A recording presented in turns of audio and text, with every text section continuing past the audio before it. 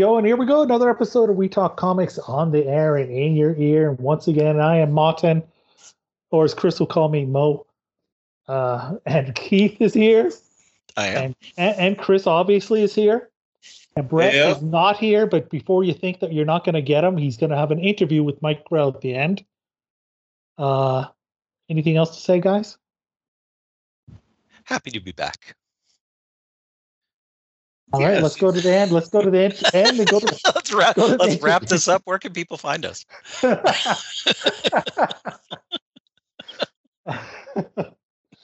right. It's going to be a Grell of a good time because Mike Grell, he's a legend. And I just finished reading his 80 issues of Green Arrow. Took me about an hour.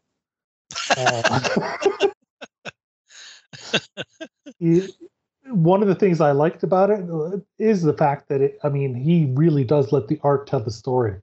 And, that along with the mature characterizations of the characters is really makes it stand out even to this day. Yeah, definitely. Like it was, and unlike a lot of artists turned writer, like he didn't overcompensate for that. Like he really was able to make those books like so much about the artist, even though almost all but Longbow Hunters and like Shadow are not him. Did you turn up? Is Shadow's not on Infinity? Is it or Infinite? It's not. No. Yeah, that's kind of a lost gem. Yeah, I don't think it is. Maybe it is actually. I don't think it is. Wonder Years is. Wonder Years and Longbow Hunters is.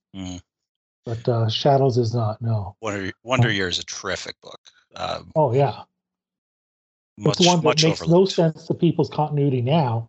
No. But well, and I laughed when a few years ago when they did the Green Arrow Year One, and they're like, we've never done a Year One book for Green Arrow. I'm like, what? I feel like Wonder Year was pretty obviously supposed to be.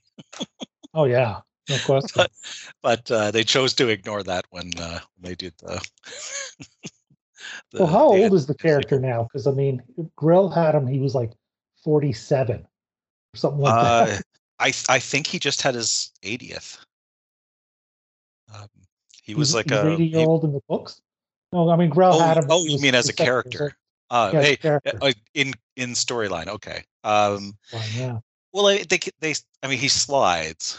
As the continuity slides because they made him a lot younger in New 52. He was 18 in New 52, wasn't he?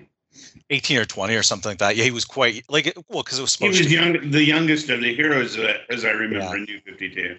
Yeah, it was quite a swing because he was one of the oldest of them for quite a long time.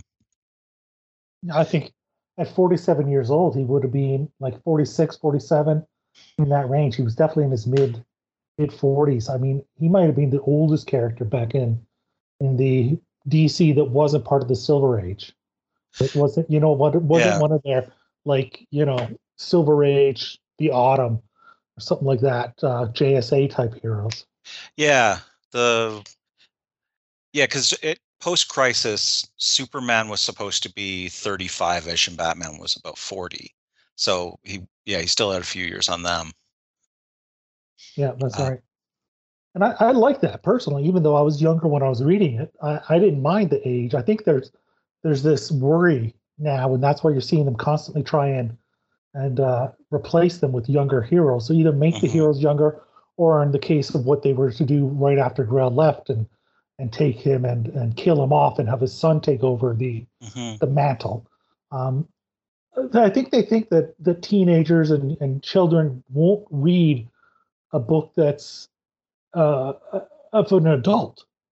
And I don't know, it certainly never was a barrier to me. What do you guys think about that? I think it added authenticity. Because the Longbow Hunters, I remember being mind-blowing because it was insanely violent, yet having somehow an older, grounded character in the main role made it more real. And I remember thinking this was important book, right up there with the Dark Knight. Time has passed, and that didn't come into fruition, but it at the time I thought I was reading a important book, and I think the older character sold that for me. I think that 50 years ago, when Marvel started, that was the idea, was all the other characters are adults, so let's have kids. Like, that's the whole concept of pitching Spider-Man, was have someone that teenagers can see themselves in. But that said, the Fantastic Four weren't either. Reed Richards has had gray hair for 50 years.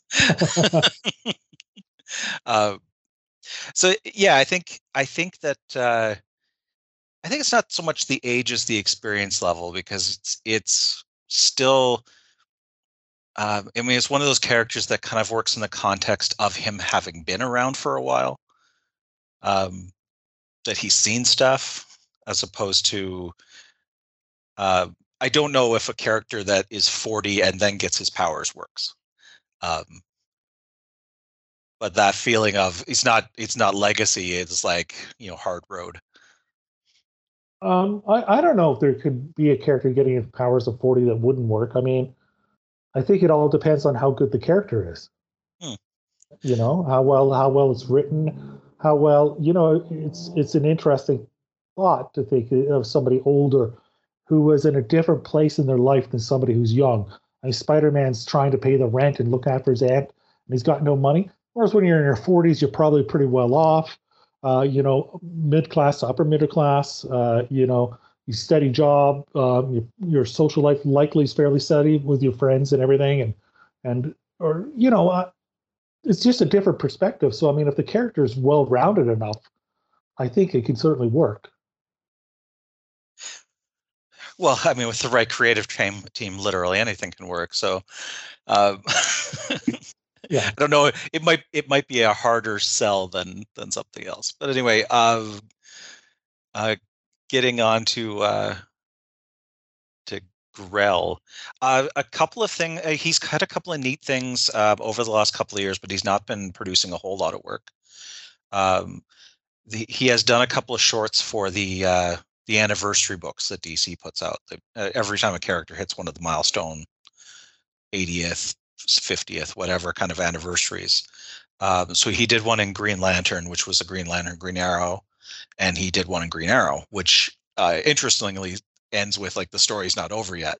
So I have no idea where it's supposed to continue, but it is like an 8-page story that appears to be in the continuity of the 1980s Green Arrow series. Well, his Green Arrow, I mean, we talk about maybe it didn't end up being, Legends of the Dark Knight, but it still has a huge influence to this day on the character in the world. I mean, even the Arrow TV series has characters he created showing up, like Shadow and quite a lot, like yeah. Right? Yeah, quite a lot. Quite a lot of the characters he made are in there. Yeah. And because I believe Fires shows up as well in the TV series. Yeah. Yeah. Who's like a recurring thorn in his side for the whole for the entire run, yes. For the whole Grell run, yeah. Yeah, somebody who absolutely hates that he always ends up partnering with. I'm such a fan of Grell and of especially the stuff he did in the 80s and early 90s, John Sable and Green Arrow especially. And I have felt my entire life like I should like Warlord. And I've never been able to get into that series. I've only read a couple issues, and it's one of the ones, it's harder to find. It's not on DC Infinite, at all. Except for one issue, I think it's the Legends crossover issue. It's the Legends crossover, which wasn't him. It isn't even him. He does show up in Warlord does show up in Green Arrow for 2 issues, I think. That's right, yeah. And everybody's talking about how they look the exact same, except for one has white hair and one has blonde, and it's pretty funny. But Warlord had a kick-ass helmet, though. Well, he didn't have it at this. I mean, that was one of the things that's interesting about Grell, right? no trick arrows, no Yeah. superheroes showing up or super villains. No, He's never in costume. Like very rarely in costume, I should say. yeah, rarely in costume. Yeah, like it's a very, I mean, it's a very realistic, grounded approach. Hmm. Well, and of that time as well, like it was a very kind of deconstruction because Grell played with the idea that nobody, like, people don't call him Green Arrow. I think at all, and like people seem to know who he is, but at the same time, like, don't. Yeah, Like it's like a nod and a wink that they know that he's Green Arrow, but they don't pay attention to it. There's no powered villains in it. Yeah, it's I mean, truth such a be told, standalone. I mean, Green Arrow as a first name doesn't really roll off the tongue. I don't know what it is about the Yeah. word green. Green followed by anything apparently works. I think it must have been a coloring. It must have been like a 1940s coloring thing that probably everyone needed to have a basic color if you're going to put them on every page. Well, it would match some of the dialogue because even at the time, I mean, Diana Lance calling Oliver a rake, I would have had to look up. But I mean, you talk about Dinah Lance and Black Canary, and occasionally she dons the costume too, but very rarely. Very rarely does she have any fight. But I mean, we've often talked about the relationship in the Sandman Mystery Theater between Wesley Dodds and was it Diane? Diane, yeah. Diane, yeah. We've often talked about that as being like one of the most mature and realistic relationships, but so was the layers Grell put into Black Canary and Green Arrow, Oliver Queen and Dinah, whatever her name is, Lance. It's Lance. Yeah, like it's a very nuanced, complicated adult relationship. I'll agree with that, but don't you think some of that is undone by the brutality of her introduction in Longbow Hunters? Because I mean that's done in a very misogynistic way. The way it's portrayed, I think it is actually portrayed quite well. But I know there's a lot of people have trouble with that depiction.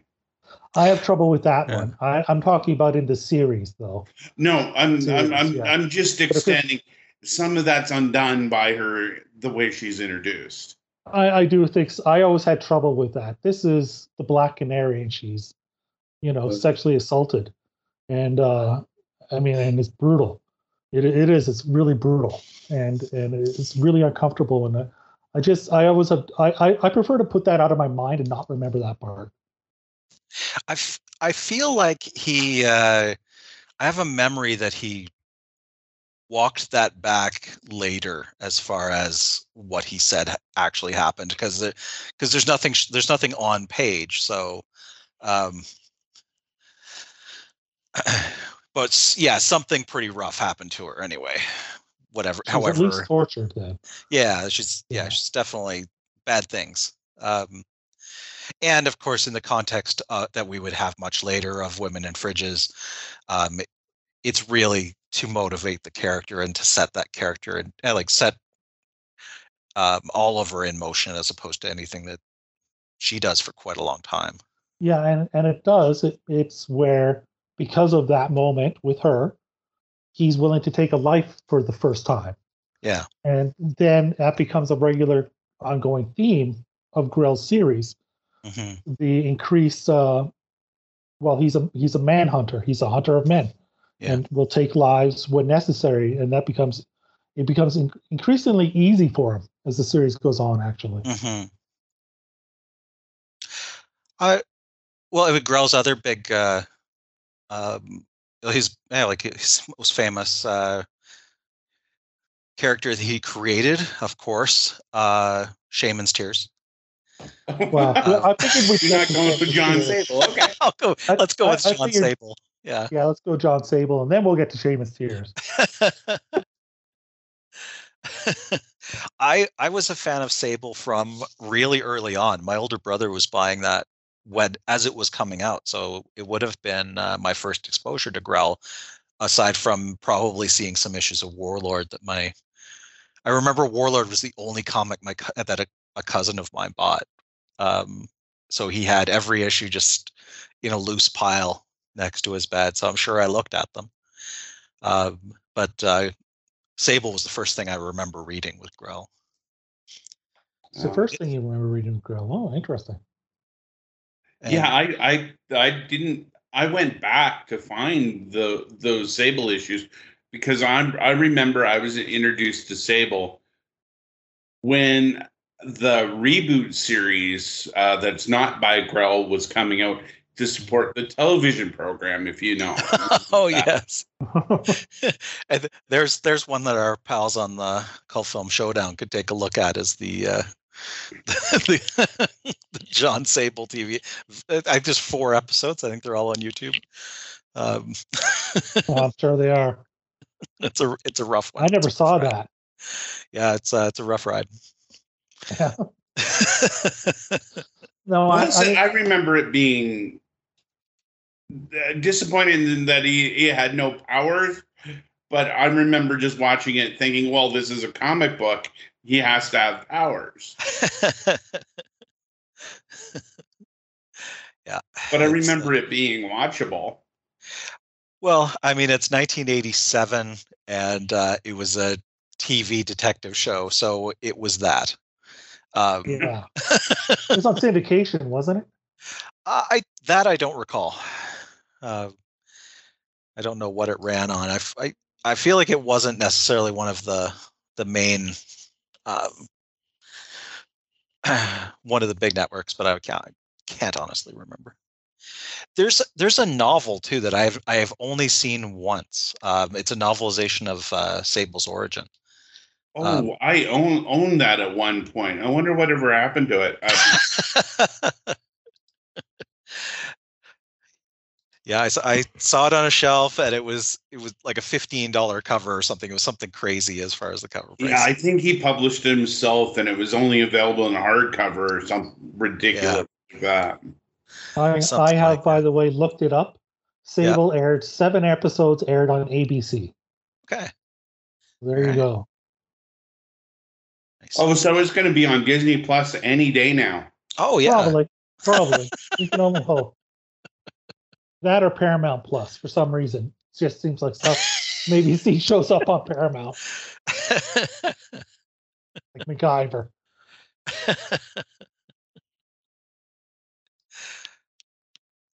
What other great Grell runs were there? Well, let's talk a little more about John Sable, freelance, sure. Because that was Grell. Like, he had a lot of creative freedom, obviously, from DC in doing what he did, but this is Grell completely unfiltered. Mm-hmm. And it was such an interesting, wonderful time for independent. It was first that it was published by, wasn't it? First, that's correct. Yeah. Yeah. And this is just a really interesting, groundbreaking time for independent books to be coming out. And yeah, this is him unfiltered. And if you want the purest form of Grell, I'm not sure that run isn't it. Yeah, and peak of his like close to the peak of his skills as well. I don't think his stuff ever looked as good as it did on John Sable. I have the IDW editions, which are came out a few years ago, and they're just beautiful editions. Because his art, he did so much art that was wordless, where it was just nature just nature imagery. And the parts where Sable is in Africa, and Grell went on safari. I believe many times. Sorry, you cut out there. If you could just repeat. Sure. Yeah. I have the IDW editions of John Sable, and they are gorgeous. Because the art he did on that book was so good, and there's so many 2-page spreads of nature images and such. Yeah, he's obviously If you could see it, and it's in a Green Arrow, it's in Sable, it's in Seamus Tier certainly. He's highly, let's say, influence isn't the right word. He's love of the outdoors is obvious. Mm-hmm. He goes too far though. So occasionally, I do remember the eco themes in both Sable and Shaman's Tears sometimes took over the story a little bit more than his characters really needed to. It is, and I also it is found it a little confusing how much he liked to hunt in John Sable, because he has a couple issues that's just him hunting, which is really a strange comic book. It is an interesting mix. I mean, it's very much. I think that it would be tough to find the Venn diagram of those two things now. The environmentalist hunter, but at the time, it made perfect sense to within, because that's obviously who he was. So it made sense for there to be a character of that. But it now, in today's very much black and white world, it doesn't seem as natural. And Seamus Tears, Bar Sinister. Any memories of that? I mean, that was his Image book. Bar Sinister, was that Image, or was that out through like Acclaim or something? That was out through Valiant Windjammer. Right. Valiant Windjammer, yeah. You go. And yet, even though Seamus Tears was Image, it was in the same universe, set in the same universe. Yeah. I'm kind of surprised Seamus Tears isn't really all that remembered, because if you remember, that was part of the Image second wave. He was the oldest of the creators. Yeah. And I mean, you had the Max coming out in that wave. You had Wildstar, which is forgotten rightfully. I liked Wildstar. I love the. I'll pick the middle ground and say I love the art in Wildstar. You had the Pit, and nobody ever remembers Shaman's Tears came out in that second wave as well. It's interesting because, I mean, to me, Shaman's Tears is one of the most iconic ones. You're right. And it isn't for everybody else, but for me, it's Mike Grell. The art looks fantastic. The coloring that they used in that book was very unique and looked great. And the cover for the first issue, the red foil cover, to me is one of the cooler special covers that came out in that era. Just tracked down a copy of that not long ago, just because it's a great cover. Although I think Larry Strongman's Tribe came out right after, which is such a lazy ripoff of that cover. And issue 2 or 3 is a poster cover, isn't it? I think it's yeah. One of the early issues. Yeah, one of the early issues has a poster cover. That's really cool too. Yeah. I did dig around through Google and Heritage Auctions and a couple other places, and I think I've assembled 10 pages of the never published. I've assembled JPEGs of. I want to be clear of the unpublished Shaman's Tears Turok. Oh, really? Yeah, they were. When the whole Windjammer thing just shut down. Then it would have been one of the next things that came out, but I think they had made it as far as penciling the first issue. There was a promo piece in the last issue of Bar Sinister that there was a coming soon ad for it. That would have been awesome. Turok and Shaman's Tears. Yeah, that seems like a natural. Well, he did write a couple issues, I believe, of Turok as well. That did come out. He did, yeah. I late on, but I don't remember that. Late on in the run, maybe in the 40s, something like that. Yeah. And no, let's face it. If it was coming from Acclaim, that's pretty. That's pretty thin in the cycle for Valiant. Well, I mean, Valiant's obviously very confusing. You have Valiant, then V2, and then Acclaim. Yeah. It's tough to keep up. Indeed. No, I really enjoyed Shaman's Tears was expecting to enjoy Bar Sinister, didn't find the characters very gripping or likable, and a bit confusing in the narrative to me. But so I mean, for me, that's probably the weakest of his work, and I really haven't read Warlord. I got to somehow find a way to read that. I think with the Shaman's Tears, it also having 3 titles, because he had Maggie the Cat at Image as well. Oh, that's right. Yeah, 2 or 3 issues of that one. Across 3 publishers across the 3 series, 1 world. It's just a confusing way to do that. That is a lot. He did a Maggie the Cat Kickstarter just a few years ago. That was quite enjoyable. It was a cute little book. I unfortunately couldn't afford the print version of the Kickstarter, and there was a John Sable short story that was made for that I don't think it's shown up anywhere. Oh wow, that'd be really cool. Yeah. And that's it. I mean,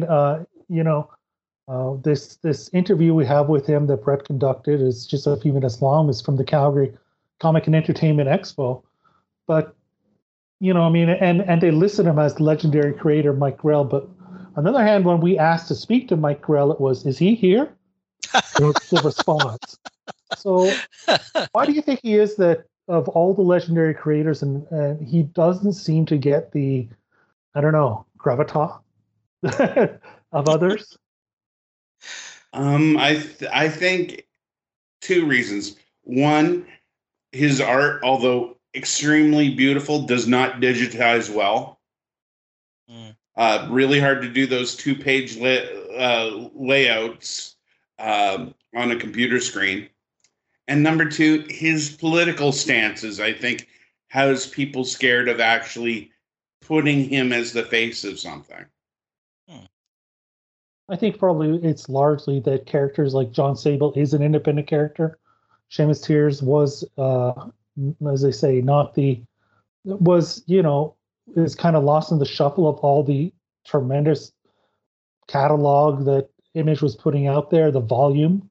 And Green Arrow is, as much as it's hugely influential on the character and at the time, Green Arrow is, I don't want to call him a B character, but he's not A-list either.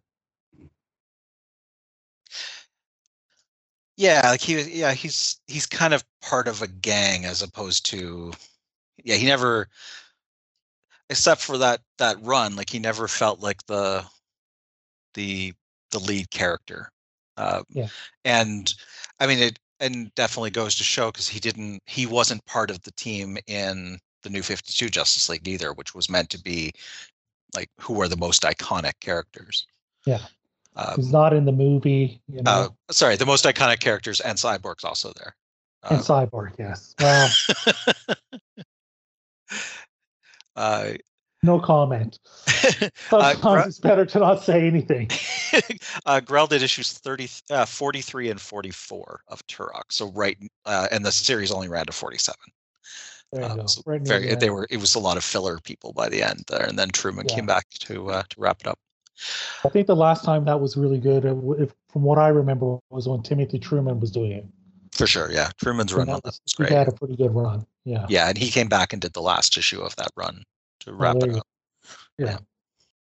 No, I mean, Grell, I mean, any other thoughts on him? The Cosmic Boy outfit that he designed is one of the most beloved comic book costumes ever made. Why don't more people cosplay as that? I think that it takes a lot of courage to do that costume. Not as much as his Warlord, man. Oh, that's true. I don't know if that was his that loincloth has to be the skimpiest thing I've ever seen in a comic book. Yeah, I don't know if it's him that's responsible for that because he didn't create the character, I don't believe. But I'm going to look that up and see who created it. So I don't know if he's responsible for that. Maybe he did seem to make it shorter, though, from what I remember. I think so. I think he created the character, but yeah, well, I mean, it's basically like, you're right.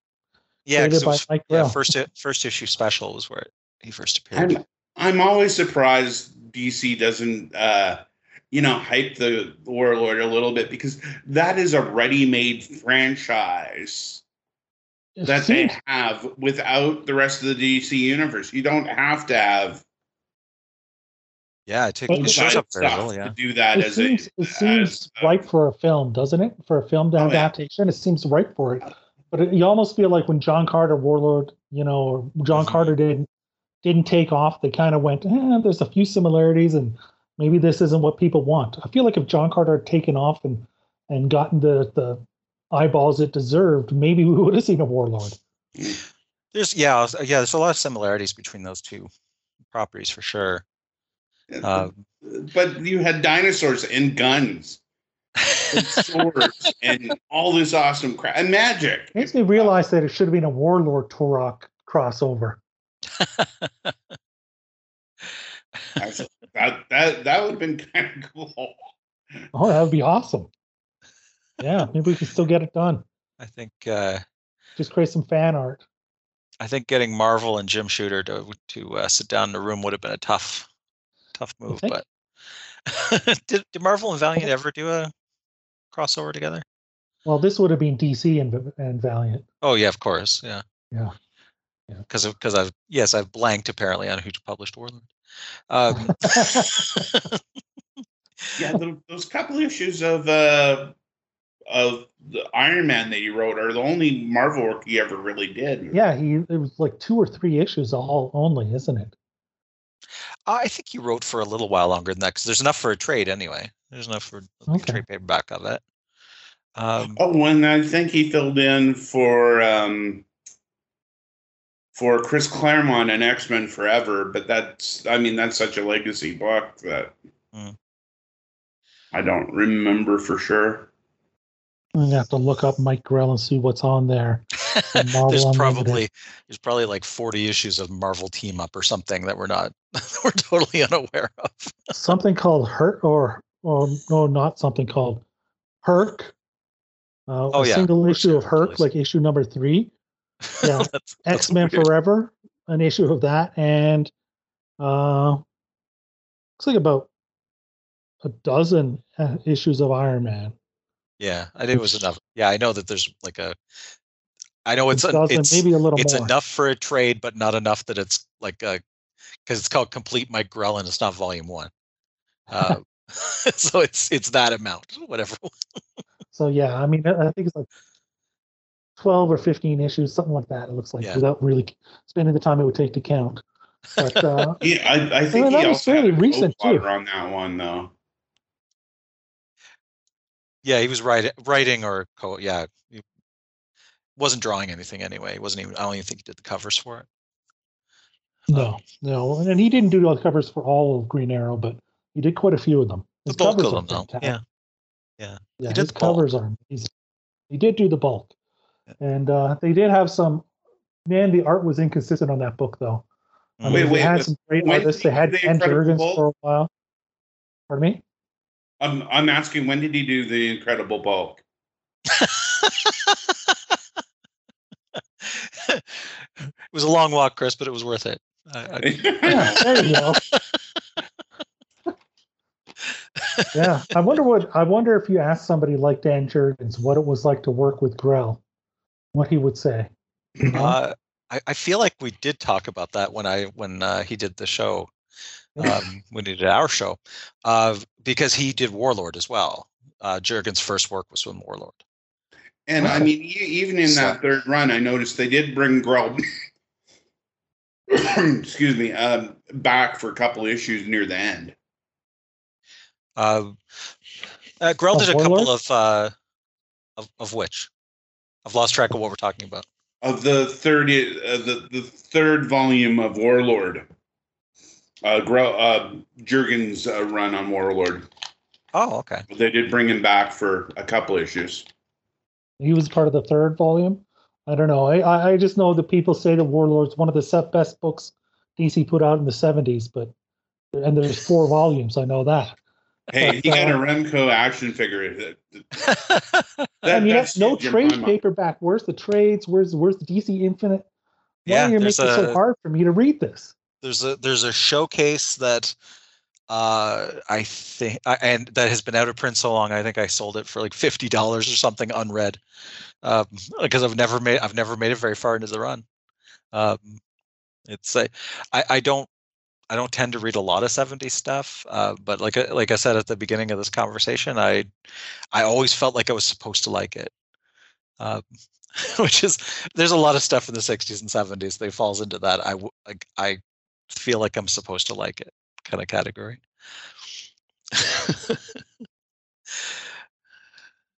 Does well, I mean, I'll have to reserve judgment until I get a chance to really read it. And who knows? I'm going to have to go into one of those ways that's not necessarily, a little bit more in the dark shadows, the dark underweb, to try and read this thing. I mean, it's what do you call it? It's like the poorly lit web as opposed to the dark web. Yeah, that's where the comics was. Poorly lit web. So yeah, I think that's about it. We're covering Grell. We'll put the interview on at the end, but I have a question for you based on something we were talking about earlier. How, if comic books think that the best way to get young readers is to make young heroes, including the legacy ones, what do you guys think is the best way to get young readers? A time machine. I mean, that's the big thing. Is, I mean, comic books are, the crowd gets older and older that is reading them, and it's already become an issue. It's caught up to them already. Yeah, I mean, we're past a decade talking about this topic on the show, because it's I think that it's probably a mistake to keep trying, and because I think you need to I think that they need to redefine what young is, because I think that the target audience to get people into comics is as a teenager, not as an 8-year-old. That's probably true. I mean, the comics aren't really as accessible for an 8-year-old as they were when we were young. But they're accessible probably enough for a teenager. Well, and it's a double edge, because to make them accessible, and you alienate the older readers completely. And I mean, we've seen that for decades too. I was just reading something else we're going to talk about a little later, where I was just reading about the Red Circle characters and Impact Comics, and that was the idea, was to make those targeted at preteen or teen readers, and the line was very unsuccessful. It started out okay, but then it quickly died off. And probably that was because the older readers who were attached to those characters, were put off by it being aimed at younger. So, I mean, you're in the spot where you want to attract young readers, but your bills are paid by older readers. So, like, how do you make those two things work? Well, all the superhero books feel like they're mature readers now. Most of the Marvel and DC are teen books now. I mean, Marvel and DC are pushing out the manga format trades without continuity to try to attract that younger demographic. I don't think we'll ever get continuity with a book that is trying to attract that younger audience. No, I think it's the bookstore market is where they're really putting their time and money into now for younger. DC has, I don't know how many DC books now have been made they're made for younger readers. They, like you said, they are out of continuity, and they're a bookstore market piece. Perhaps it doesn't even, I mean, it's changed so much in the 10 years or 12 years or whatever it is since this thing launched. I guess 2011. The That's first, right. Yeah. Yeah. So I mean, 2011, Thor had just come out, and Captain America was just about to come out when we launched. Wow. First Avenger was just about to come out. So it's changed so much between then because now these properties are worth, you know, so much more because we've seen the success they can have in the theater. So that Yeah. even if the comics aren't successful and you aren't bringing in new crowds, as long as their crowds of all ages are going to the movie theater to see characters, doesn't matter if they're not reading Spider-Man, there's Spider-Man still making them a lot of money. And Mhm. maybe it's just that we need to, you know, I'm always going, they need more young readers. Maybe they don't. Maybe they can take a look. There is a lost leader for another part of their business. Well, and I think that that is a model that they've been using, that especially Marvel's been using. That I mean, it's why that the lineup of the Avengers is is almost always characters that have been in the films. You know, it's not coincidental that the lineup of the Avengers just happened to become the lineup that was in the movie No, for it's not quite a while. coincidental. It's So not it's I think coincidental that it's not I coincidental. Ultimate Nick Fury now looks like Nick Fury. yeah, exactly. Speaking of long walks to get to the end, replacing Nick Fury was pretty. uh, but yeah, I think that that's also your best bet for bringing people in is like give them more of that thing. That's a debate that's been around for a while. Is you know, if you do that, does it bring a non-reader into comics, or does it really target that Venn diagram of people who read comics and also go to the movies? Well, I Uh, mean, it's obviously with the box office a lot more than people that are reading the comics going well, to the movies. but I'm talking about vice versa. Like, an Yeah, example is a Star Wars comic book. Um, yeah.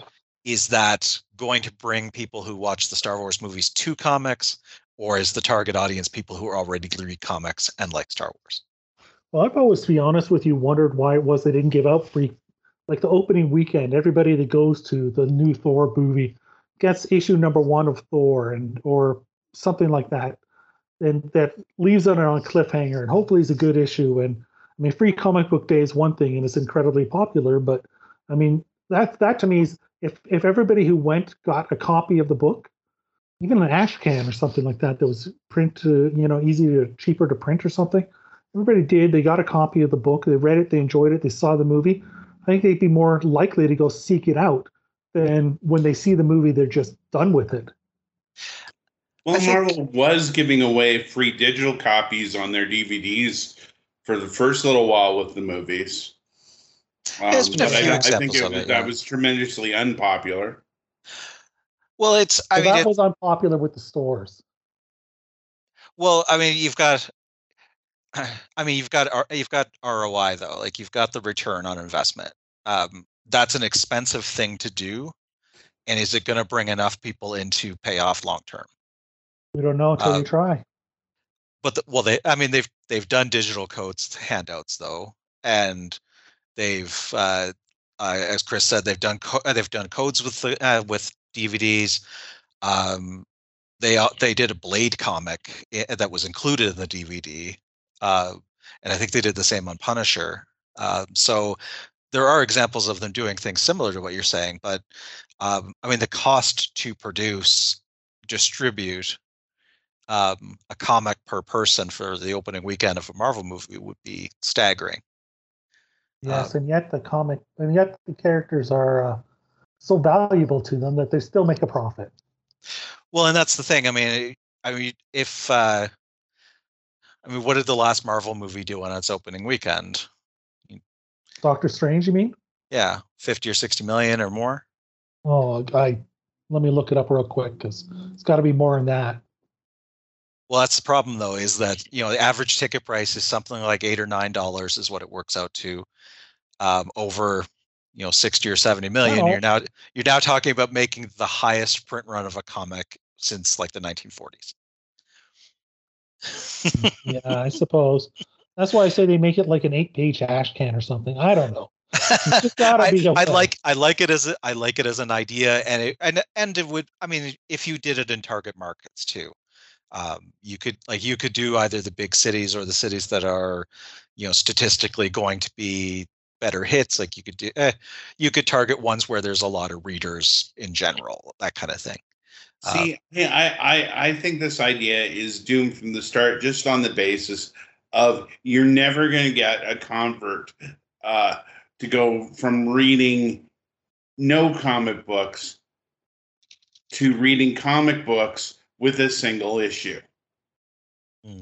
And you'll never be able to give somebody a complete storyline that's complex enough to hook them economically with a giveaway. So I think I don't know. I can tell you that they made 137 million that opening weekend. And you're right. That would be a lot of books. So maybe make 1 million and give out 1 million to see what happens. Because you just made that movie's already made 840 million worldwide. Yeah. Well, that's the thing. That's probably more than Marvel Comics made last year, though, as a comic publisher. So, that's also the ROI problem is, you could spend that amount of money and maybe it's like staggeringly successful and 10% of those people will try more comics. But then what? Because you're like, well, one, the money, like you're spending money from one pile going way over to someone else, but also, are you ever going to get the return on that based on the cost of comics?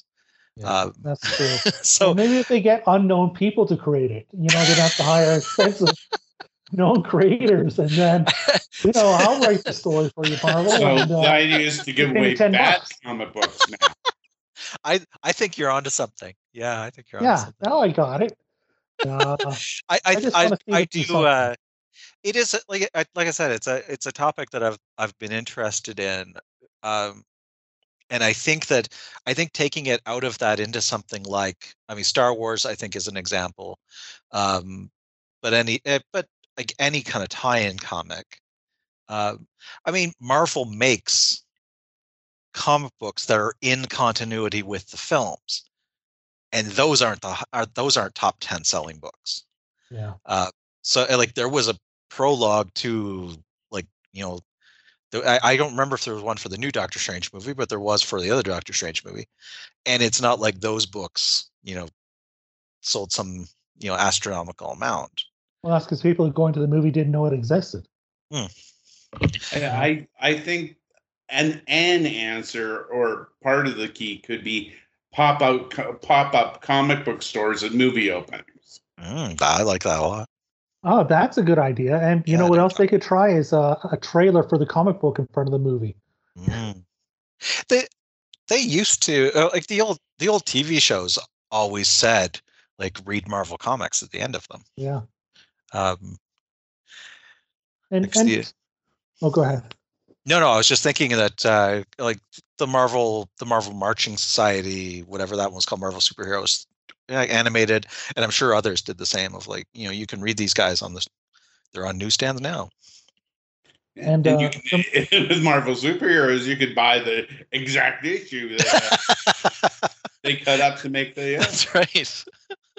And the thing is, we know everything Marvel puts out is going to make a certain amount of money, and everything put out by DC is going to have some, some eyeballs. Will be canceled immediately. It's the independent ones that are the independent comic books that I worry for if they're not bringing in a new audience, and that's where, we talk about a John Sable freelance, that and because you never know, those movies, those IPs still become movies occasionally, and sometimes they hit, sometimes they don't, but they should be, as IPs still have some value, you would think, but there's no guarantee on any of those that they're going to have any items. Yeah. Well, and Walking Dead is an outlier in that it's probably, like, in the past 20 years, it's the most successful at bringing someone from an outside property to a comic. That's true.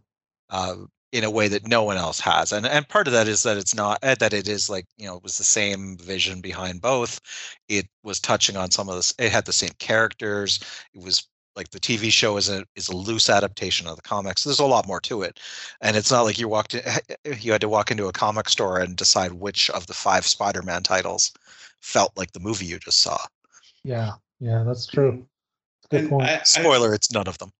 The crossover from the comic books was tremendously successful, because I heard an interview where Kirkman actually did say that even at the end, he was making more money off the comic books than he ever did off the television series.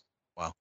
I believe that. I mean, the comic books were so wildly successful, and it's just, I don't know. It's just funny to see how far we've come, because in 1989, when Batmania hit, and there was Batman underwear and lunchboxes and everything else, it made it, and that movie was so successful, it drove the sales of the comic book up significantly.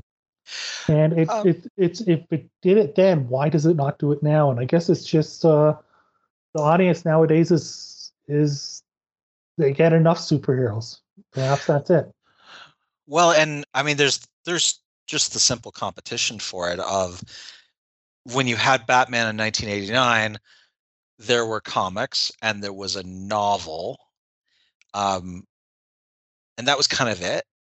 But now, if you see you saw the new Doctor Strange movie, there'll be a book and there's comics and there's a video game and there's a Lego set and like whatever way you like to consume your additional media. I'm sure there's a cartoon that has Doctor Strange in it. Yeah, exactly. Like there, and there was just a high definition version of the 1970s Doctor Strange. So if you want more Doctor Strange, you can be covered.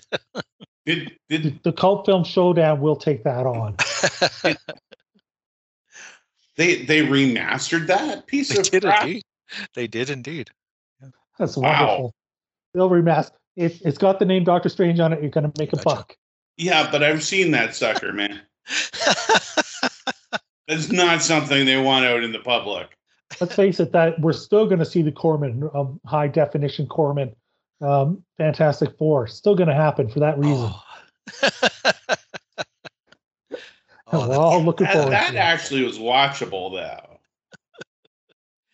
The documentary is way more watchable than the movie. The documentary is so much better than the movie. Documentary is incredible. Of course, you'd think it was the greatest movie ever made by the end of that documentary. It feels a little skewed, yeah. Hey, anything else on your mind, guys, before we wrap this sucker up and go to Brett and Mr. Mike Grell? Well, I want to watch Doctor Strange. I'm still loving the DC Infinite. I'm reading Challengers of the Unknown on there. Jeff Loeb and Tim Sale's. It's Tim Sale's 4th comic book series and Jeff Loeb's 1st. Is it really? Wow. Yeah. That so series, good. that one is so good. There's a couple of really good runs of Challengers. There's a Howard Chaykin run as well. Yeah, that's I've not on. always been curious about the Kirby early Challengers of the Unknown, early superhero crap. The Black Hawks by Chaykin isn't on there. I looked. Oh, that's too bad. Yeah. At least Infinite does have mature reader stuff. It's still pretty thin. It's still pretty thin, though. Yeah. There's a little bit of mature readers now on Marvel Unlimited. Like some of the Maxes on there. Oh, is it? Okay. Yeah, Jessica Jones and. Oh, that's good. For quite a long time. Quite a long time there was none of the Knights or Max. No, now there's a little bit, but not very much. I mean, Knights wasn't aimed as old as Max was, but it was still mature. No. Yeah. All right, let's kick it over to Brett and Mike Grell, and thanks for listening, everybody. Remember, only a ninja can kill a ninja. Hi, this is Brett. I am here with We Talk Comics at the Calgary Expo, and I have an amazing guest with me, Mike Grell, one of our all-time favorite artists. Mike, how are you? I'm doing great. I'm glad to be here. Well, I mean, it's great to have you back in Calgary. I know we've missed you for a while. Now, you are a legend in comic art, and I want to know just kind of about you, because your style is it seems so specific to you. Are you kind of surprised that there weren't more, I guess, imitators of your art? No, because I'm an imitator myself. I got into the business because I could draw in the style that was popular at the time, which was basically Neal Adams style, right? And over the years, my style has evolved like any decent artist. Their style will evolve and change over the years, because if you don't grow, you stagnate, and if that happens, that's a death knell for an artist. I don't draw today like I do back in those days. There's similarities because you can't shake your early influences, honestly. Guys like Frank Frazetta, to his dying day, he still drew cavemen that looked like Al Cap's hillbillies, right? Yeah. Because he used to work for Al Cap. Neal worked for an artist by the name of Stan Drake. And if you take a look at Stan Drake's comic strip, The Heart of Juliet Jones, there's a character in there, Eve Jones, who is Black Canary. Wow. I mean, she looks exactly like Black Canary. And that style of rendering was developed by guys like Stan Drake and Leonard Starr. Learned not so much with the fine cross-hatching, but still. Everything leaves an impact, makes an impression on you as an artist. For me, my artistic epiphany happened, and you can compare the cover for John Sable Freelance, issue number 1 and issue number 2. They were actually drawn about 6 weeks, maybe 2 months apart. And in the middle, I bought 2 books. One was called The Magic Pen of Joseph Clement Cole, and the other one was called, Cole was a turn-of-the-century illustrator. And the other one was called The Pencil by Paul Calley. Calley did with a pencil what Cole did with a pen. Lots of texture, linear direction in his drawings to where the lines and the strokes all pointed to the point of focus. And all of a sudden a light bulb went on in the back of my head. And if you take a look at the interior for Sable issue 1, the cover is carryover from my superhero days. He's wearing a skin-tight black suit, right? Solid black. The interior is done after I had that light bulb go on. So, as far as why haven't I made more of an impression, I think if I taught any young artist anything, it was it's okay to follow someone, but don't follow so close, because otherwise you're going to wind up riding their coattails for the rest of your career, which is not good for you. Bill Sienkiewicz phoned me up one day, and he was having an ongoing war with Neal Adams. Neal was not happy that Bill was doing Moon Knight over at Marvel in a style that was the popular style of the time, which was Neal's style, right? Except Bill was doing it a little better. And I said, so he said, why is Neal so mad at me? And I said, how old are you? He's like 24 at the time, I think, maybe younger than that. And I said, and you've already topped him, right? It's nothing but professional jealousy. I said, but now what you want to do is use this as a springboard and develop your own style from here. Go off and do your own thing. Just grow. And next thing you know, he's doing Electra. Yeah. And the style had shifted and changed, and it's changed again and again over the years as he comes under the influences of different artists. For a while, he was working in a style very similar to a commercial artist by the name of Bernie Fuchs. And Bill is such a terrific natural talent that it took him no time at all to get that down pat and then surpass it and go on to the next thing. And he's a guy, I'm sure, that when he's 70 years old, he's going to be drawing in another new style. Right. Just because that's how you do it. Yeah. That's how you stay vital. Yeah, no, that makes sense. So then another question that I'm interested in is like, with you writing as well as doing the art, like, do you find it to be kind of more natural to write your own work? I've always preferred to write my own stuff. I was originally gearing myself to do newspaper comic strips, and I wanted to write and draw my own stories.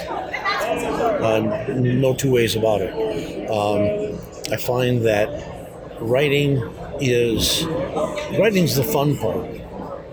Drawing is the work part. Yeah. And over the years, as I've become a better writer, the drawings become harder and harder because I feel like I owe it to my readers and to myself to do my absolute best work. Sometimes I've specifically taken on titles or created titles because I wanted it to bring out the best that I had to offer. That was the case with Sable. I was given carte blanche to do anything I wanted. So that's why the character has an African background, because I was always into Africa even as a kid. And it gave me a chance to draw animals and outdoor stuff. Lots of guns, I was really into that stuff.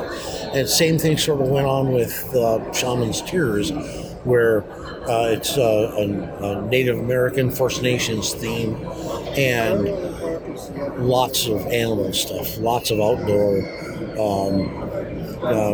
native spirituality and stuff that's always been a deep interest to me. And I knew that it would bring out the best in me. And the most recent example was I did a series on the Warlord for the 35th anniversary where I actually killed him off. Wow. After 35 years. and handed over to his son. And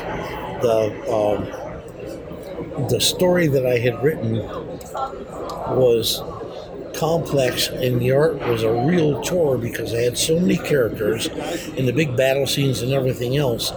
And at the point where I'm burning the midnight oil, pulling all-nighters after 35 plus years in the business, and thinking to myself, what the hell was I thinking? My brain would go, yeah, but you asked for this, and this is what you wanted to do. At that time, Billy Tucci was working on a feature called The Lost Battalion, Sergeant Rock, right? Yep, yeah, which is a great book. Yeah. And I had seen Billy's early pages, which were reproduced from pencil. And every time I'd find myself going, man, what a pain in the ass, I'd think, yeah, but what would Billy do? And the answer was always, he would knuckle down and get it done. So shut the hell up and do your job. And I did. And it came out really, really good. I'm really proud of that one. Yeah, it must be so important to continue pushing yourself. And I think maybe that's what I was wondering is, as a writer, you have to focus on pushing yourself as an artist. Otherwise, it would be too easy, I think, just to fall into that rut of, oh, I know what I do best, therefore I'm going to always do that. Exactly. I used to say the advantage of working for Mike Grell, the writer, is that Mike Grell, the writer, never writes anything that Mike Grell, the artist, can't handle. And then I got to be a better writer. And all of a sudden, I would write myself into a corner and sit down with a finished script and go, oh, crap, I can't believe I have to draw this. Whose bright idea was this anyway? Well, it was mine. Yeah, Mike Grell, the writer. Yeah, bastard. But yeah, like because it's so interesting to have followed your career for as many years as we have, and I like you talk about the animals, and I know we've seen that even in Green Arrow and stuff like that. Right. And I love the fact that you really humanized Green Arrow. you in such a way that, I mean, and I know what Neil Adams and Denny O'Neil did before, but like I love what you did in kind of removing the trick arrows and kind of stripping that back to that the image. basics. Yeah. As much as possible. I wanted to get away from all the aspects of what might be considered superheroes, and so the focus was always on the relationship between Ollie and Dinah. Yeah. It's my arc of from the Longbow Hunters through my entire run of Green Arrow. It's a love story. It's a love story between Ollie and Dinah, and their relationship is at the heart of everything. It's what brought about the change in his character when it was time to make that change. It was because of what happened to her. How he went from having sworn he would never take another human life to sticking arrows in guys, because they just bloody well deserve it, right? So that was all part of the humanization of it, and to bring in aspects of aftermath of violence. There are so many cases, so many stories that you read where the hero gets shot in one episode, and the next issue he doesn't even have a scar. Yeah. Right? Yeah. When I did Sable, I had him shot, and the next issue took place in the hospital. Mm-hmm. And the next issue after that, he's on a cane, right? Yeah, exactly. You don't just brush this stuff off. And the aftermath of violence is not just physical either; it's psychological.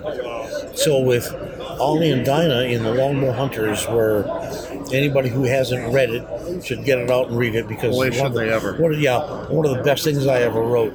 Bar none. Yeah. In order to bring about that change, I put Dinah in a situation where Ollie had a choice. It already shown that he can shoot a knife out of a guy's hand, no problem at all.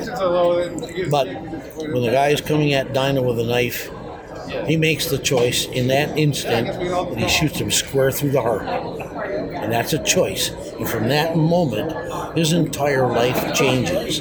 His relationship with Dinah changes.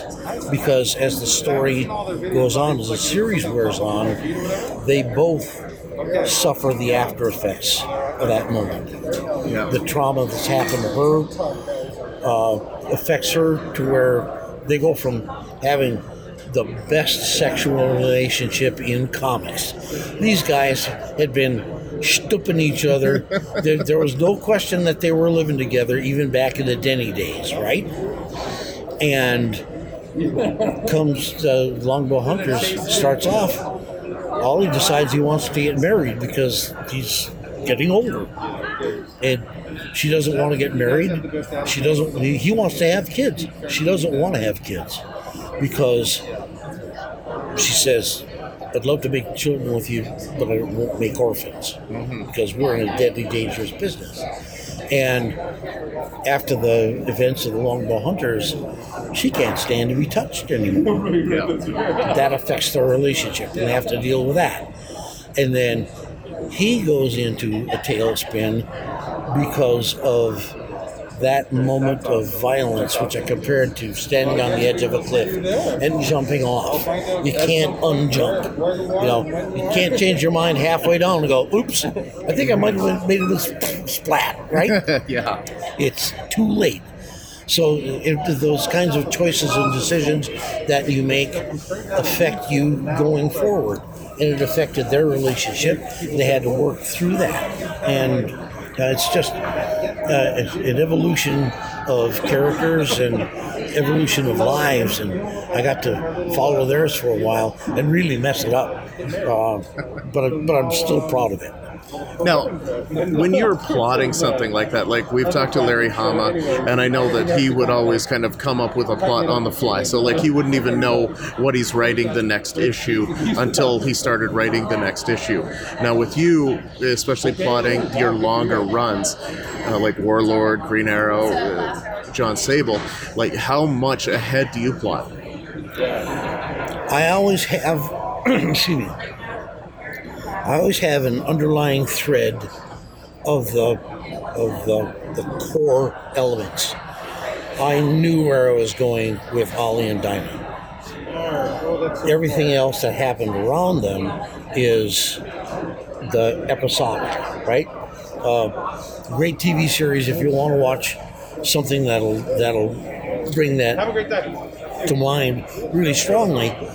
Started with Hill Street Blues, right. NYPD Blue, all of those blues kind of things, where you have ensemble casting. There's always the text and the subtext. There's the behind the scenes relationships that are ongoing, and then you have a story arc that comes in, goes through another stage of development while another storyline is beginning. Then you resolve the first one and create a new one to go on from there while you're resolving the second one, and you keep leapfrogging as you go. And at the same time, you're dealing with the personal relationships of all the characters, and it's those personal relationships that keep the readers coming back and back and back and back. Yes, absolutely. Otherwise, it would be really simple to read one issue and put it down and never bother to come back. Yeah. Unless there's something that hooks people. You want to see what's going to happen next. Yeah, for sure. Now, the first 25 issues of Green Arrow are up on DC Infinite right now. What do you think of DC Infinite? I've never heard of it. Okay. I'm sorry. What is DC Infinite? So what DC Infinite is like Marvel Unlimited, where it's basically they've scanned in the comic books and people pay. It's like Netflix with comic books. So you pay a monthly fee and you get access to read thousands upon thousands of comics. I think anything that brings in readers is a good thing. As far as online comics goes, I'm sort of in Stan Lee's camp on that one. He said, for me, comics are like breasts. They're nice to look at on a computer, but I'd rather hold one in my hand. It's so true. Yeah, the comic book is supposed to smell like a comic. It's supposed to be yellowed and crinkly and dusty and have that old comic book smell. Yep. Yeah.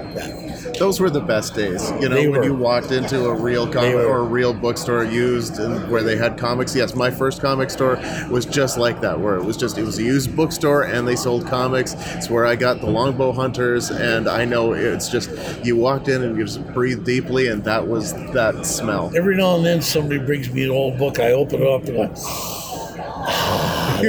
that's a real comic book. I swear, if it was possible to print comics on old newsprint, that you would be able to guarantee that it would fall apart in 50 years, I'd do it. Yes. Yeah, I miss the old days. No, for sure, and I get that. It's wonderful. So, what are you working on right now? And what kind of keeps you busy these days? The most recent project that I have up, we are going to press with the first omnibus edition of Sable. Okay. That's comprising, I think it's 17 issues, but I might be wrong on that. The first batch, at any rate, there should be 5 volumes total. And we financed it, crowdfunding, ran it on a Kickstarter, and we did gangbusters. That's going to press on the 15th of next month. And the next project after that is I'm going back and finishing off Maggie the Cat. Oh, which we did a Kickstarter for that a couple of years ago, and I added I think 15 pages of new art and new story so that it would mesh with a screenplay that I wrote.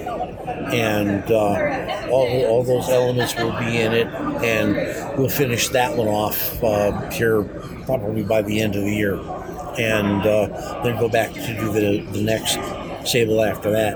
And in the meantime, both Sable and Maggie are starting to get some Hollywood attention. Oh, good. And, yeah, there's a couple of studios looking at Maggie the cat right now, and Grandma said, spit in one hand and wish in the other and see which one fills up the fastest.